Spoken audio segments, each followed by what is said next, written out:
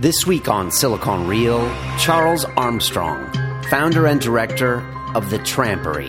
Every building we do is a laboratory. You want to design things that increase the likelihood that two people are going to bump into each other. It's a very inexpensive way to actually help groups of people to achieve more. There were investment deals that got done. There were sponsorship deals that got done. Collaborations got seeded purely by unpredictable serendipitous conversations. When you see an industry that's ripe for disruption, you want to get stuck in. Be optimistic. Be excited about the future. On Monday, Silicon Reel presents Charles Armstrong, the Trampery. Go out and take risks.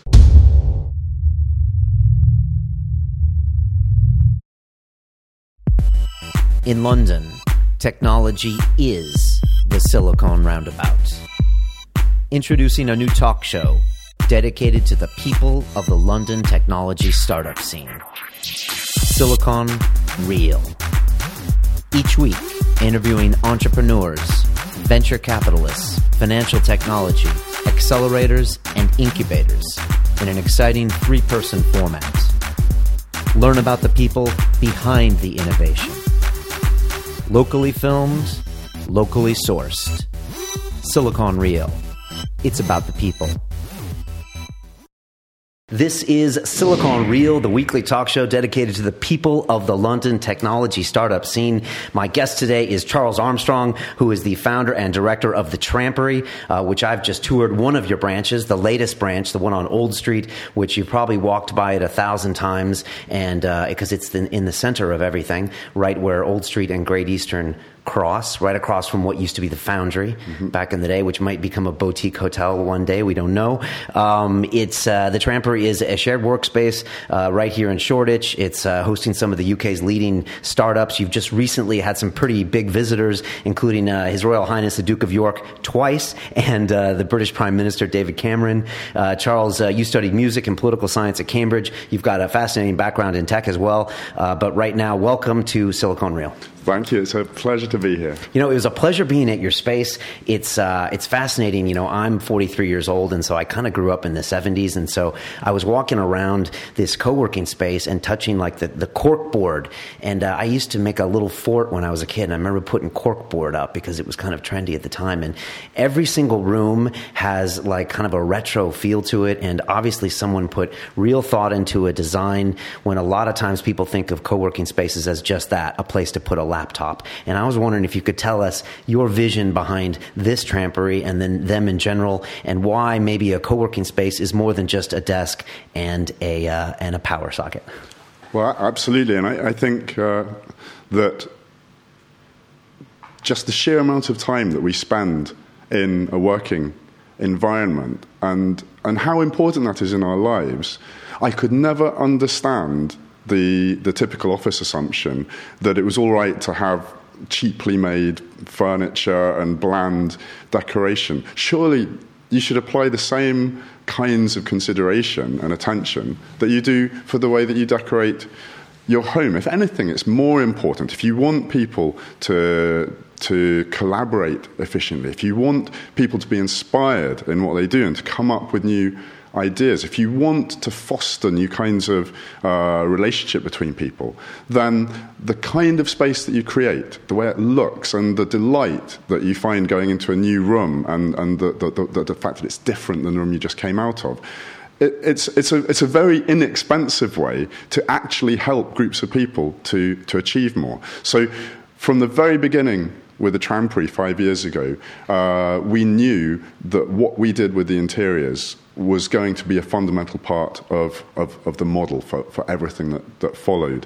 And I have to say that starting life here in the centre of Shoreditch, you couldn't have had a better heritage, because this was one of the focal points for experimentation with design and architecture in London. And through the 1980s and 1990s, there was a very characteristic kind of eclecticism that developed here. So if you went into a cafe or a hair salon or a little boutique, you'd probably find some improbable mixture of antique furniture, some bits of industrial cast-offs, a piece of an old car or something, and that there was really a desire, I think, to break with the conventions. And so that all got sucked into the way we did the first Trampery. And then each building that we've done, and Old Street is the sixth, we tried something different. We tried to respond to the structure of the building, to the local community, to the kind of members that we were expecting to have. And it's been really good to stretch the model in different directions. When it came to Old Street itself, I suppose we wanted to try and go beyond anything that we'd done before. And because it's essentially a brutalist structure, it's these two giant slabs of concrete with a band of glazing all around the outside, having thought about where our inspiration should come from, we pretty quickly realized that the 70s was the period to look at. And we thought, well, what if we did a workspace that had the look and feel and quality of a 1970s luxury hotel? And so that's where so we've got two kinds of cork in there with different characteristics. All the doors are made of walnut with bronze handles. The light switches are bronze.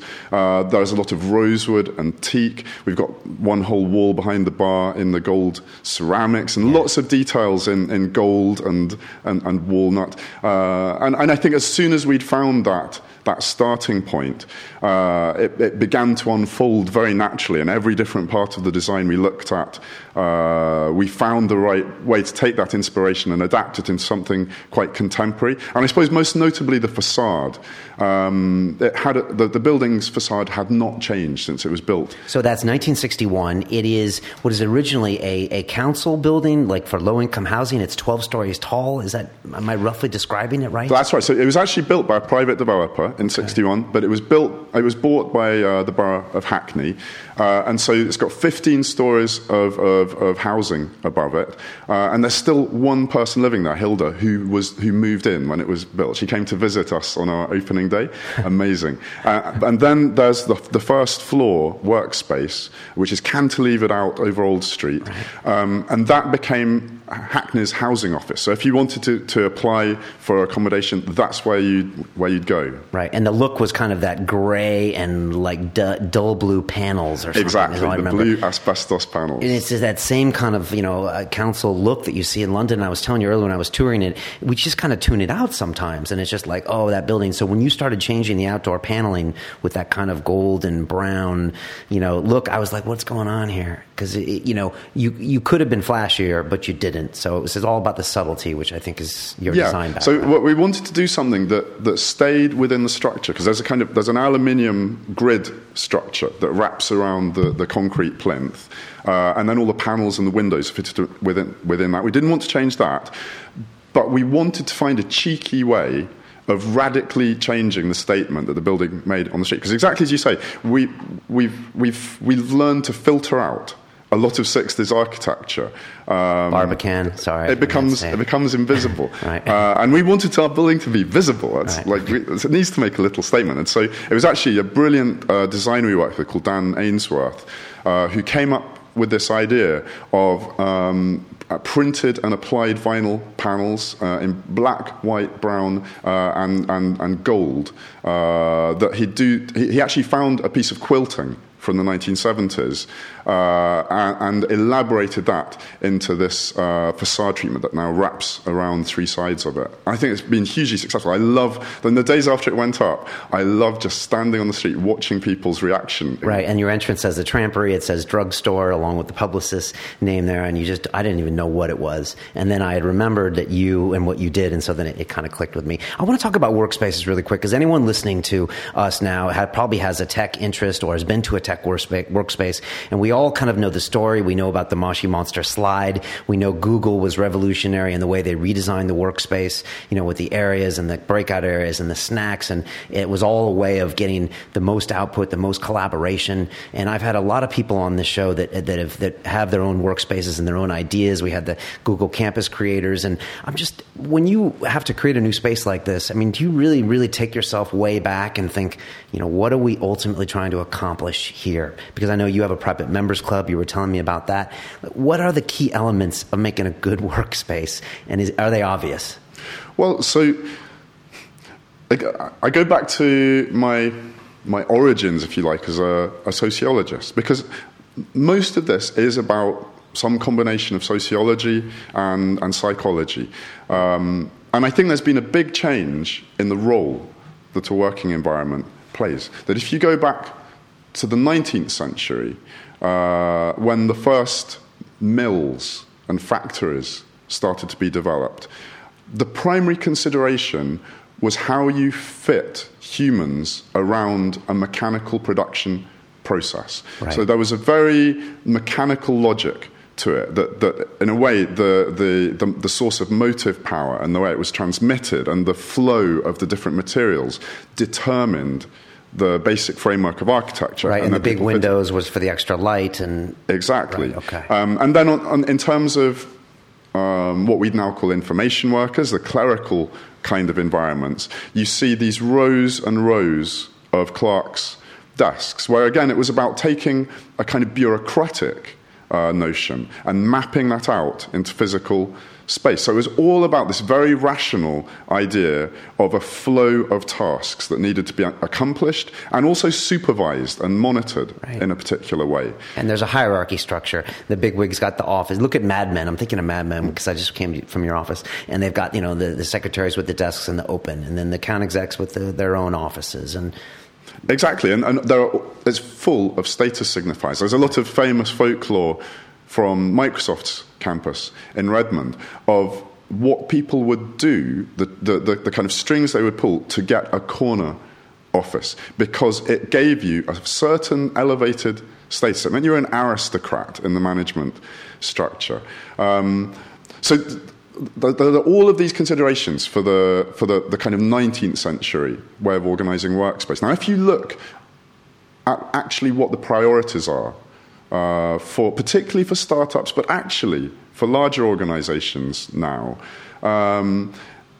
you very quickly start coming up against a desire for efficient knowledge flow through an organization, for a kind of sense of well-being, for maximizing the connections between clients and partners with people in the business, and for encouraging creativity and entrepreneurial and problem-solving behavior. Now, these don't look at all like the drivers for the 19th century workspace. Right. And so the fact that we're still building a lot of offices on those 19th century assumptions is a sign of an industry that is ripe for disruption.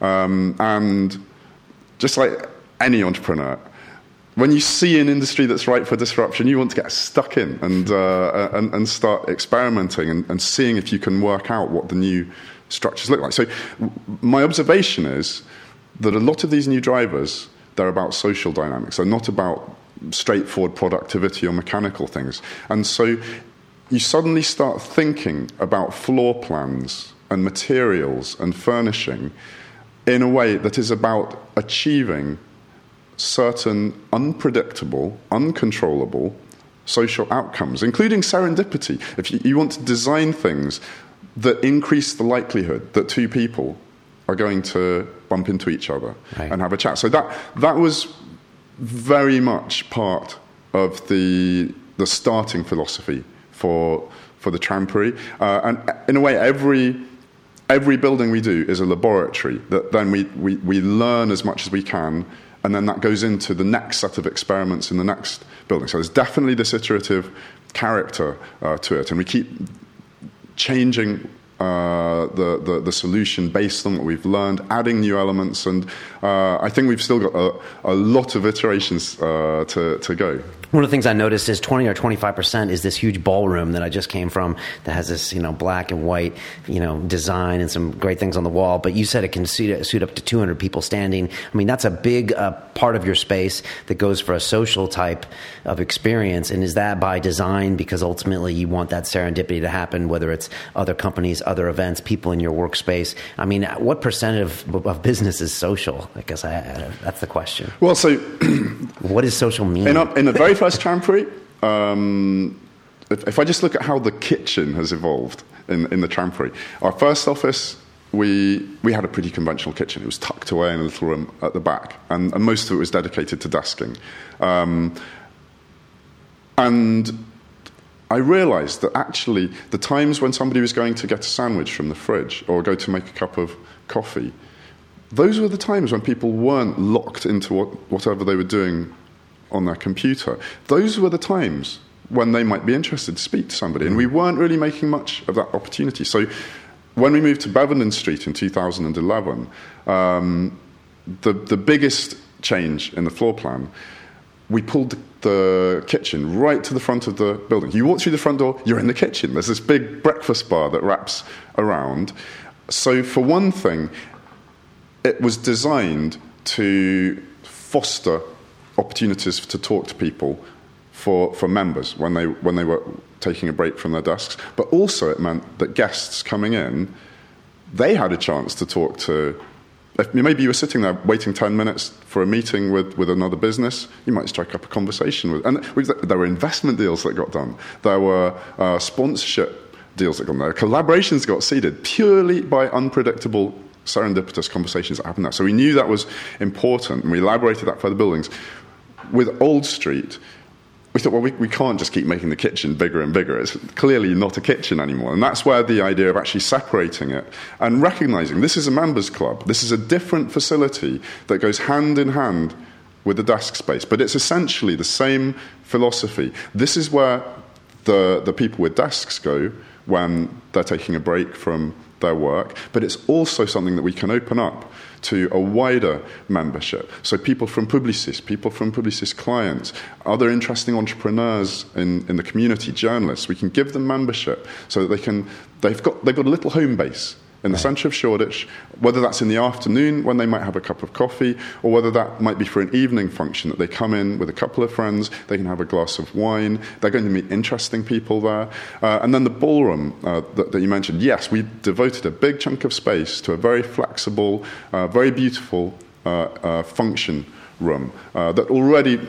There have been all kinds of activities from hackathons to training events to conferences that have happened there. But that's another very important part of the geometry, because every one of those events means there's a whole new community of people who maybe just for a few hours, they're coming in. Right. They're coming over to your house for a party. Exactly. And you're going to probably interact with them in some way. Even if it's for 10 minutes, you're going to go say hi and check it out. That's right. And on the one hand, you don't want those people, that flow in and out, to disrupt the people whose businesses are based there, who have to be the first consideration in the business. So, as you saw, there's access control and the flows don't interfere. But on the other hand, you want to provide the opportunities for little eddies and currents and interactions to happen. So the drawing room, the members club, again, is the central focus for that. Guests who come in for an event, they're welcome to stay in the drawing room, or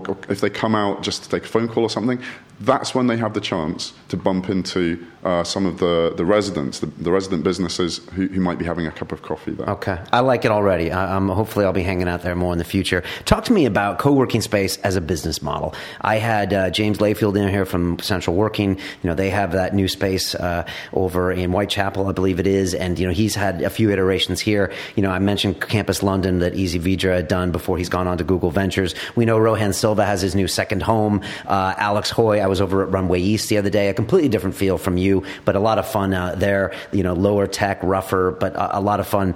What is the business model of a co-working space? It seems to me like a hard business model, although your space is really unique, and I see a definite need for it. So what's it like doing this? You've done this a few times, right? Yeah. Well, obviously, there are a number of different ways that you can structure it as a business. And I think one of the very exciting things in London is quite what a wide variety of solutions there are now, probably as wide a variety as you find anywhere in the world. This is one of the R&D centers for workspace, not just workspace design, but for the business models that underlie it. And you have some models which are based on alignment with essentially a corporate backer or an investment fund, and where there's some equity element that is factored into the overall business envelope. Right, kind of that's more the accelerator, incubator type. But the boundaries are becoming increasingly fuzzy. Then you've got operators like the Trampery, where it's a more straightforward hotel model, where you've got facilities that members just pay a certain rate for using those facilities. But maybe within that, the distinction is between operations that are essentially about a large, diffuse membership of people who are spending short periods of time in there, that are more a kind of hot desking model, versus models which are based on permanent, full-time occupation, which has really been the centre of gravity for the Trampery. And it's a tough business in a city like London, where property prices are rising everywhere. Right. And getting available property must be near impossible. I don't know how you got this space, but... Well, it means the core part of our competence is being able to source suitable properties, to be able to negotiate terms with property owners and with partners that enable us to make what we want to do economic in situations where, on the face of it, it might not be economic. And then to be able to manage refurbishments and also operate in ways that achieve a very great impact whilst keeping costs to an absolute minimum. It's a business where you have to be phenomenally disciplined. So all of the skills that we now have in terms of surveying and being able to assess properties, in terms of lease negotiation, in terms of design, costing, and the way that we manage contracts. There's a lot of different levels to it, and every single one is essential to making this work. But it's a tough business. It's a tough business. And since you're not enjoying any potential equity upside with any kind of a piece in any of these companies, you don't have that potential to look forward to that a lot of companies in the startup space have, right? But it's a very, as you'll know, a very uncertain potential upside. Yeah. But also, like I would say, that there's a very specific reason why we don't do that, because our model, the Trampery's model, is based around multiple growth stages. We want some businesses that are just starting out, but we want businesses that are already established their teams, are going into a growth stage. We were delighted to provide space for Citymapper earlier this year. They were going through a period of phenomenal growth, but just the expertise that they have means that in a mixed community alongside much smaller businesses, there's more opportunity to learn. So essentially, we need the most neutral model possible in order to be attractive to that wide range of businesses. Citymapper is a great company, index, backed, and a couple other big backers there. It's impressive. Everybody raves about that app. So you really think about what these different companies are bringing to your overall ecosystem when you bring them in. One of the things that really attracted me to having you on is your relationship with Publicis, and they have this drugstore piece. Obviously, Publicis is a huge global company when it comes to advertising. And I was just wondering if you could explain your partnership with them. I know you said that they had a big closing day with a Cadillac account or something recently, which is a big move because they are a very traditional company, and there's nothing traditional about your space and being in Old Street, right? Absolutely, but it's it's existed for 100 years. It's been a giant in the advertising industry for most of that time.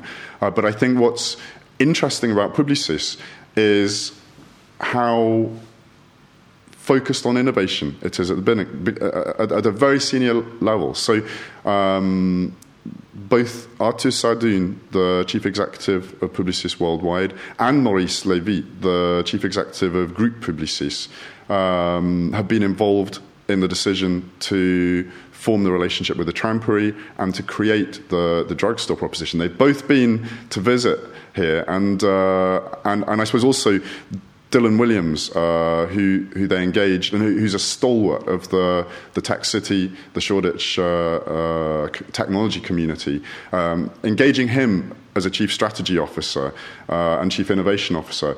Like, you could tell that was a business that didn't just want to carry on business as usual. That was a clear signal that they intended to do some very, very bold things with the business. Arthur Sardoun, a couple of years previously, had introduced a kind of focal point for the whole global network around lead the change. And again, it was clear that wasn't just words, that they actually wanted to do it. And so very quickly, after I'd started speaking to Arthur and Dylan, it was clear that they were ready to rethink their core strengths in the kind of strategic relationship that they've got with industry-leading companies around the world, about what new kinds of value they could provide, alongside the established advertising and communications-related services. And they, just as Publicis itself was seeking to innovate, they'd had conversations with client after client that was struggling to keep up with new insurgents in a market. And really that's where the concept for the drugstore collaboration came from, because we'd equally seen from 5 years of experience with the Trampery's members that a lot of the challenges that startups face when they go into a rapid growth phase are about having access to wider networks, having access to resources to promote new products and services, to scale rapidly, but also to understand how you evolve an organization to maintain accountability when you might be doubling your headcount in size over a 6-month period. And there was this potential marriage between senior executives in very large corporations and entrepreneurs with fast growth businesses that crucially required an intermediary to provide a kind of safe hand-holding zone to connect those and to bring those separate worlds together. And so nobody's done this at scale yet. There have been all kinds of experiments, as you know, bringing together corporates and startups. Yeah, and I'm very skeptical. And there's, because I've been, every other week there's another accelerator, there's another incubator, there's another huge corporate coming in. I can't tell if they really care, if they just want the ideas. The innovator's dilemma says they'll never get it. So I'm always curious when I hear about things like this, especially something like advertising. They are really very traditional industry. And I haven't heard of many of them dipping their toe on this side of the pond. I heard WPP has something going on, but I never hear big things about them really innovating when it comes to the tech space. So, is that a fair assessment? Yeah, I think that of the status quo, that's absolutely a fair assessment. I think that what you've seen is a lot of the large agencies set up small incubators almost as showpieces, just because they need to do something to show that they're not dinosaurs. And it's usually a fairly peripheral part of what they're actually doing. Yeah, it doesn't affect their core business ultimately, right? Exactly. And I think already what's different with Drugstore and with the relationship with the Trampery is the level of senior strategic attention it's had, and how carefully thought through it's been, and how much ambition there is for that to become a platform that sits over Publicis' existing global network and is able to deliver a completely new set of services alongside the roster of advertising services. I'm curious. I'd love to check back with you in 3 or 6 months and find out, the nuts and bolts of how that works, because it's hard to keep something like that together. It's hard to keep the guys from the West End to come out to the East End, and you've got a task ahead of you. But I like the fact that there is that intermediary, because if they just jumped in bed with a small or up and coming ad tech company, I think that would be harder to do, without that mediator.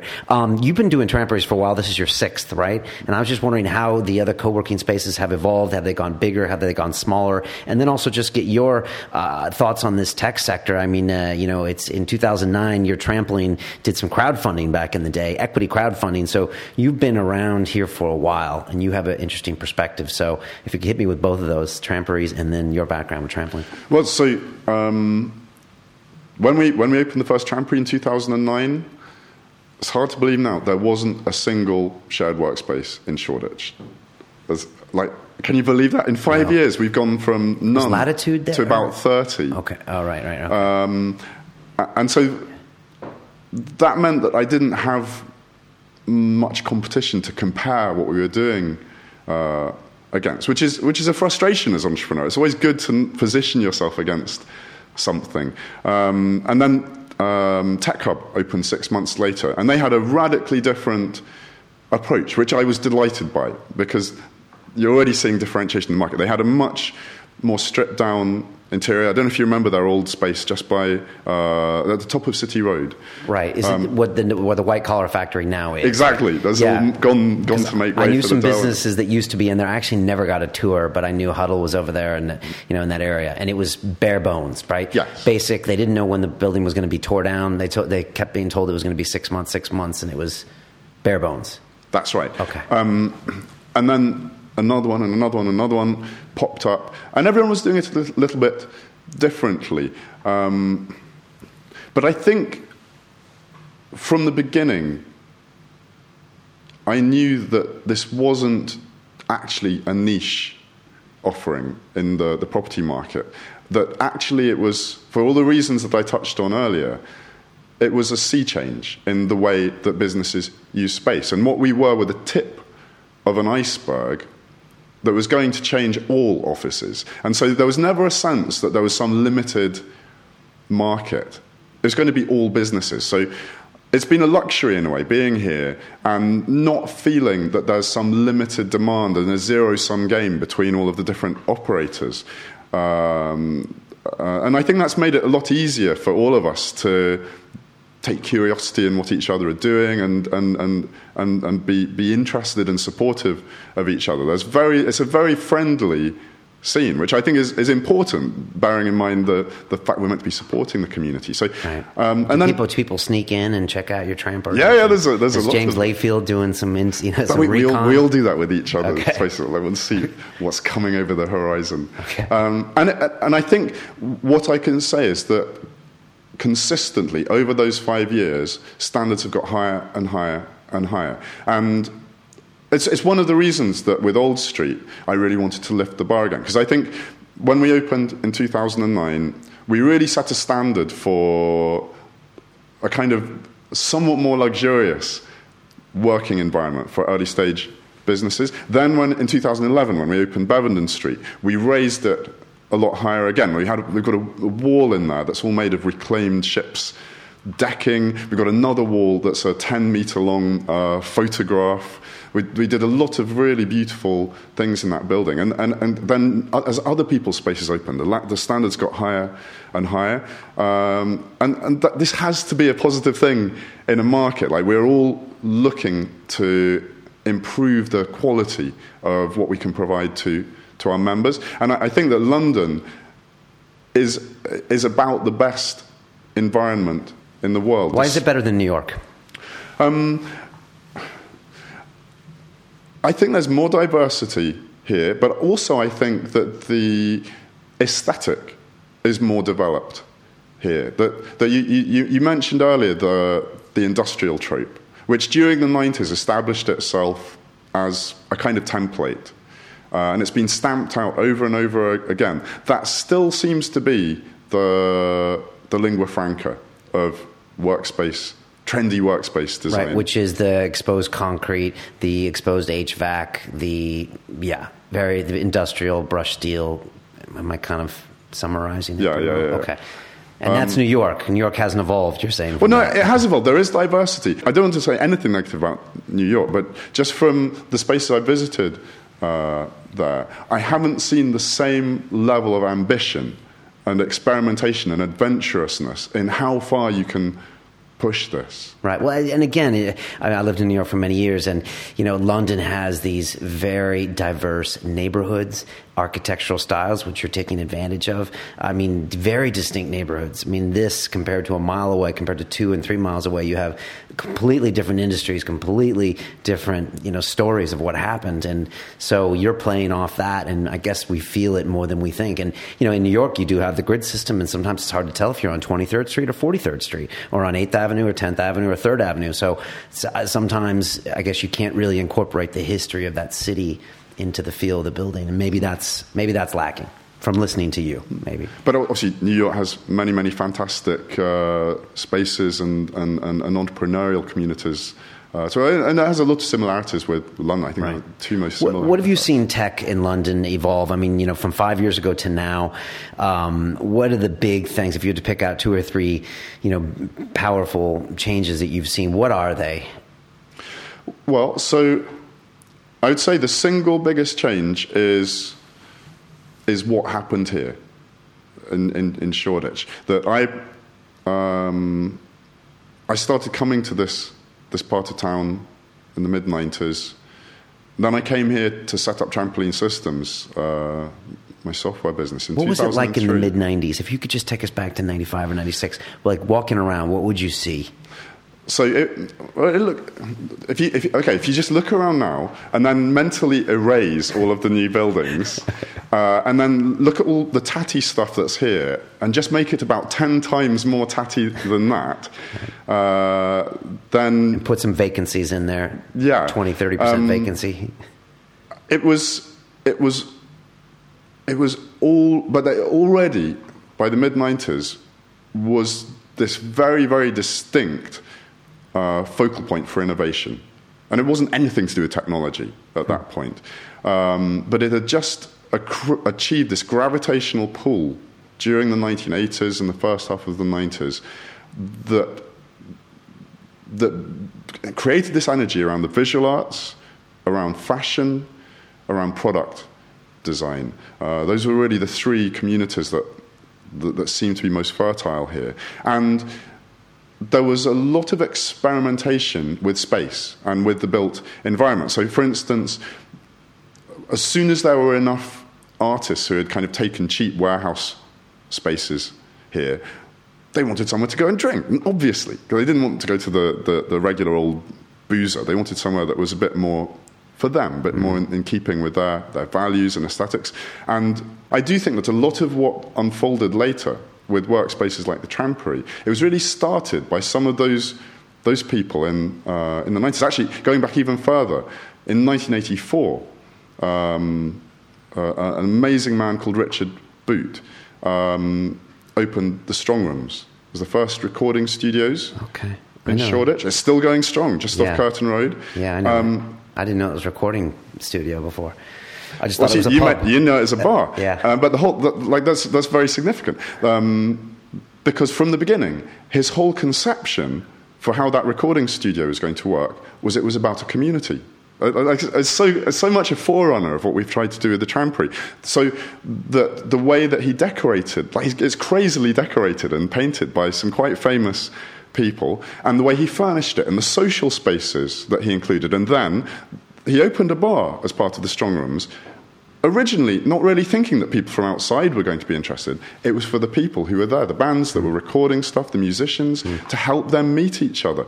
And this was very, very early part of the fabric of Shoreditch. And you had a lot of people trying to do things that would help to build communities. And unknowingly, they were laying the foundations for then the blooming the technology innovation scene that happened from about 2005 onwards. It's a good perspective. This should be a documentary about Shoreditch, and you should be narrating it, I think. Tell me a bit about you. You studied social science, and you studied music, I believe, at Cambridge. I know you like photography. In your spare time, you said you should be found in a basement in Dalston listening to music. What are you doing here in the tech space? Do you ever ask yourself, what am I doing here? It's one of those bizarre accidents. I never expected to wind up that way. But I think that the sociology is probably the center of it. That simultaneously, I'm fascinated by clusters and the way that they grow and develop. And that's what drew me to Shoreditch, because even from the mid-90s, when there was no technology here, I could see that the kind of approach to collaboration and creativity, which is very improvisational and very free-flowing, was starting to look like a cluster, but nothing like any of the classical clusters, like Cambridge, where you have a big institution at the heart of it, or like Silicon Valley, indeed, where you have a big educational institution and kind of quite a lot of formal structure. So it was a sociologist in me that got fascinated in what looked like a new phenomenon and wanted to understand it, wanted to get involved in that. And then as I started to understand bits of it, I couldn't resist the impulse to start tinkering and try to add bits to it and provide a facility that would help it to grow. So I think that's a big part of it. And then on the other side, with my software business, Trampoline Systems, that's equally about sociology, because it's all about doing big data analysis on patterns of business relationships and of growth trends and sectoral analyses. And so they've become like the yin and yang of my work life. One with very tangible face-to-face physical environments. The other with slightly more disembodied data analysis and visualization and reporting. But they both stem from the same interest that I have in what makes businesses and business communities tick, what helps them to grow. It seems like nowadays that the tech person you're going to bump into now at the campus or at the roundabout is going to be either some ultra business entrepreneur guy with a certain way of thinking, or maybe a tech guy, a coder guy, that kind of thing. I don't know if that's right or left brain, but they're not necessarily the brain that you have been trained with. And I was wondering if you sometimes catch yourself pulling an entrepreneur over or pulling over a tech guy and saying, these are some other very important aspects of a workspace or of an interactive environment or something, where sometimes it's harder for them to get because they're not that left or right brain. Well, but you know what? A trend that I've definitely noticed over the last 5 years is people from engineering backgrounds, like very pure engineering backgrounds, starting to get very interested in social patterns. And I don't think there's any disjoint between the kind of theoretical views that making a community work to a certain extent is an engineering problem. So, for instance, you look at the Occupy movement. That attracted a lot of coders and a lot of people with an engineering background, and those were some of the people who were most active in trying to design decision-making processes and things that govern social consequences. So I think there's actually a very interesting confluence between the hard engineering and the social sciences ways of looking at problems, because a lot of the time now we're dealing with complex phenomena that involve reciprocal interactions amongst a large group of people. Yeah, I'm an engineer by training, and we love to model things. And all engineering is based on modeling some system and then trying to make an imperfect, unpredictable system into something predictable. So yeah, it makes sense that the ultimate multivariable system is the social situation. Mm-hmm. Charles, we always ask people that come here a few questions at the end. I want to ask you, if you could make a phone call to the 20-year-old Charles and give that young man a bit of advice, would you tell him to do a certain thing or to focus on a certain piece now that you know what you know? Gosh.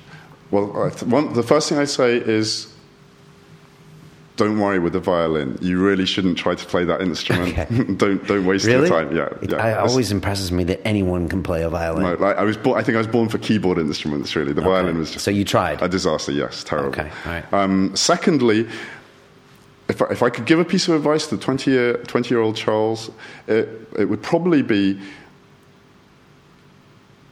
spend less time thinking, start doing practical experiments quicker. Because in the end, I think that's how we all learn the fastest.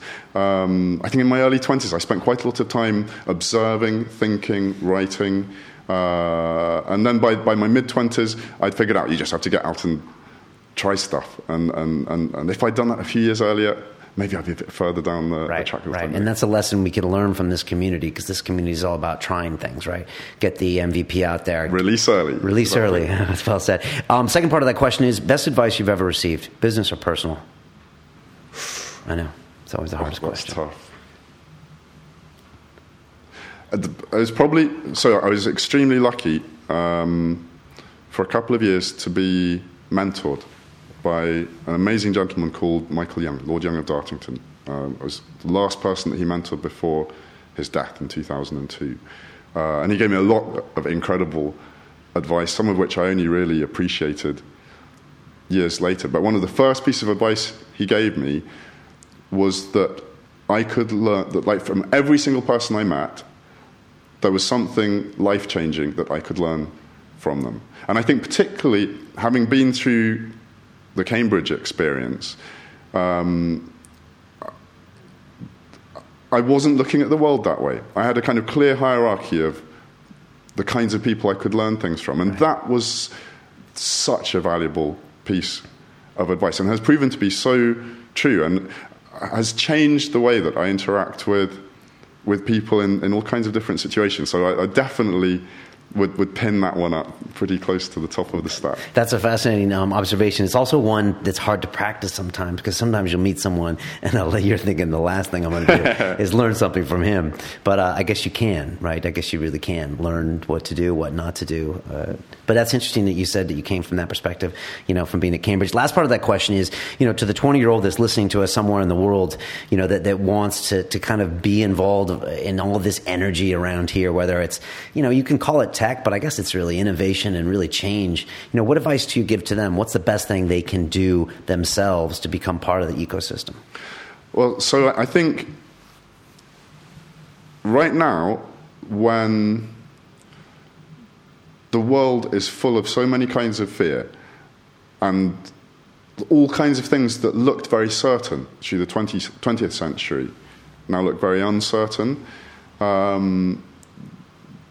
that's imposing all kinds of burdens on young people looking to the future, because it's harder and harder to see what that future is going to be.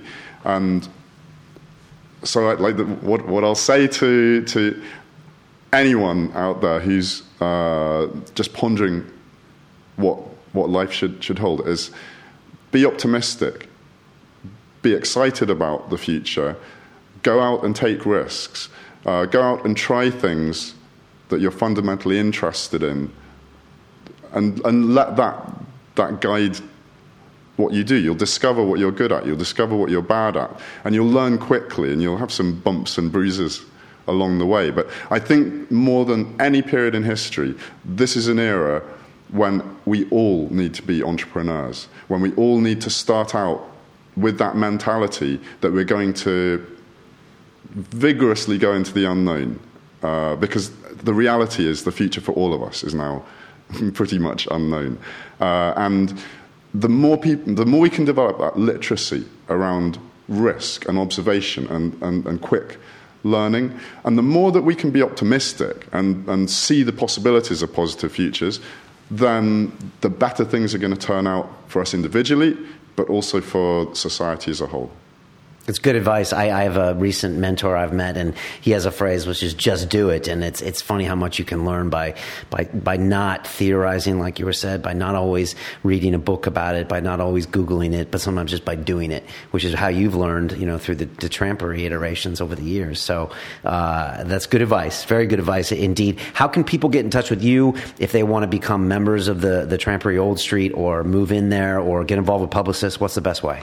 Well, you can go to our website, which is thetrampery.com, find lots of information there, and get in touch with us.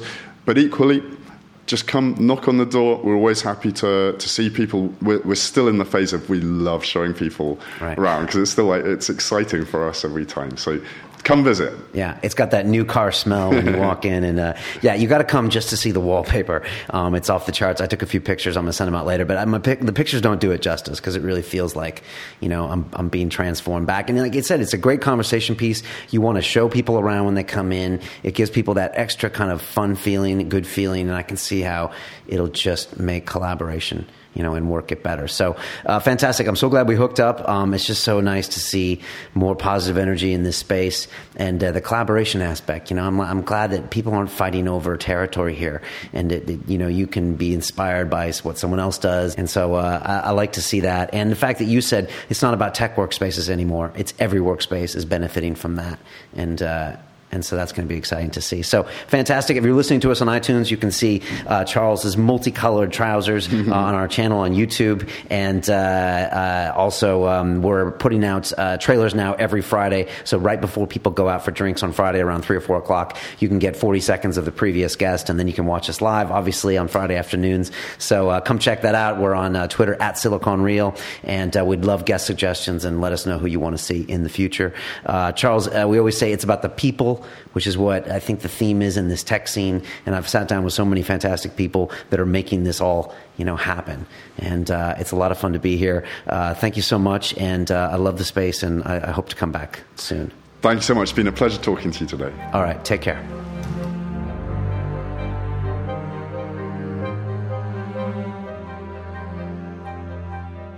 This week on Silicon Reel, we have Saranga Chandratilake, partner at Balderton Capital. If you want to make an impact, then one of the smartest, easiest, most efficient ways of doing that is to start a company. Increasingly, we are all going to have to be entrepreneurial. Forget a job for life. People don't have a job for a decade or even a job for 5 years these days. You have to have such passionate belief in the thing you're doing in order to be a really effective entrepreneur. An IPO is not a goal or an exit. An IPO is simply another step. The entrepreneurial challenge is knowing when to change and when not to. Silicon Reel presents Saranga Chandratilake, Balderton Capital. Seek to perfect your game at every level in every way.